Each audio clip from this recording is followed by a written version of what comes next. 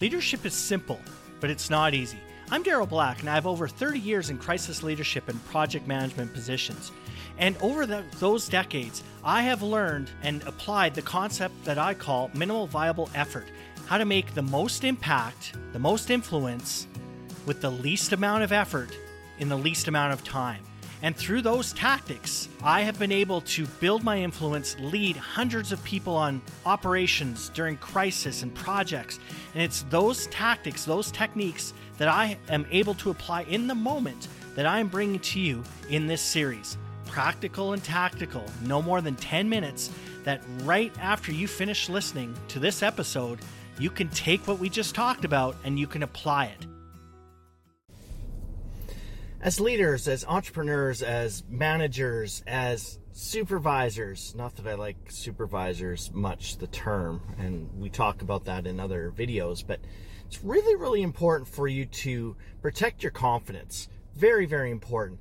And what does that actually mean? Well, in order to strive and to make good decisions and to do new things and to flourish and all of that stuff that goes along with leadership and being at the front of the pack and those kinds of things, you really need to have a strong sense of confidence and an even stronger sense of self-belief. And that's a big currency for us as leaders. If we're not confident, if we're not sure of ourselves, if we don't have self-belief, if we feel like we suck all the time, we won't have the energy, both energetically giving off, but also the energy and motivation to get things done and to do what's needed as leaders.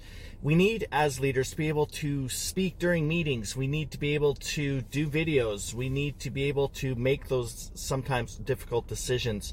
We need to be able to engage with other people and initiate conversations and initiate sometimes what are difficult conversations, and that takes a lot of confidence.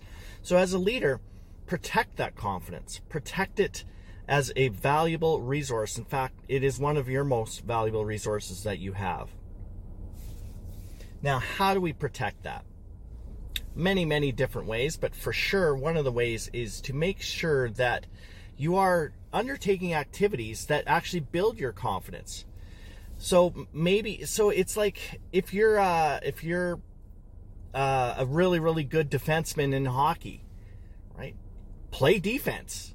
Don't play goal because you're going to suck at it. If you're playing defense, don't suddenly jump to center because you're going to suck at it. If you're in baseball and you're a pitcher, don't turn around and be a catcher because you're going to suck at it. So play to your strengths, know what you're good at, and do more of that. Now, I'm not saying that you don't identify your weaknesses and work on them, but by golly, do not be wallowing in things that you're shitty at because it will affect your confidence. Now, recognizing again, you want to build on your weaknesses as well, right? Build those up and improve them for sure, but recognize that for what it is. You are entering into something that you suck at to develop, to learn that skill. And so recognize that you are going to be bad at it and it's not directly related to your confidence. You're going in intentionally knowing that, okay, look, I'm doing this to get better at it. And I'm not going to be really, really good, especially early, but it's a developmental opportunity. That will help you maintain some of your confidence. Also, knowing what you're good at and do more of that. We call it strength-based leadership and strength-based, in coaching, those sorts of things. Figure out what you are good at and just double down on those, leverage. So for me, for example, I am not a detail-oriented person. I'm not. It's not a skill that I have. It's not an attitude I have. It's not part of my personality, really. I'm very much a strategic, big, visionary thinker kind of guy, a lot more relationship based and connection and the soft skills of leadership, of which there are no such thing as soft skills. They're just skills, but I digress. So when I'm on an operation, when I'm leading and supporting a team like I am now, or I'm teaching or organizing courses or programs or anything like that, I shy away from the details. I shy away from the minutia of the logistics if I can avoid it. I don't do very much spreadsheet work at all. I ask others to look after that on the team. Things like certain budgetary, work that we have to do. Of course, I'm involved in it, but I recognize that for me to sit through working on a spreadsheet or an online, financial program, A, it's not interesting to me. B, I'm not very good at it. C, it takes an awful lot of time to do that. And D, further to our conversation we're just having, I'm not very good at it, and I feel like shit after. I feel like I feel like an idiot after. I'm like, man, this seems so simple, and this should be so simple. So then I start that negative self-talk. And then flip that around, though.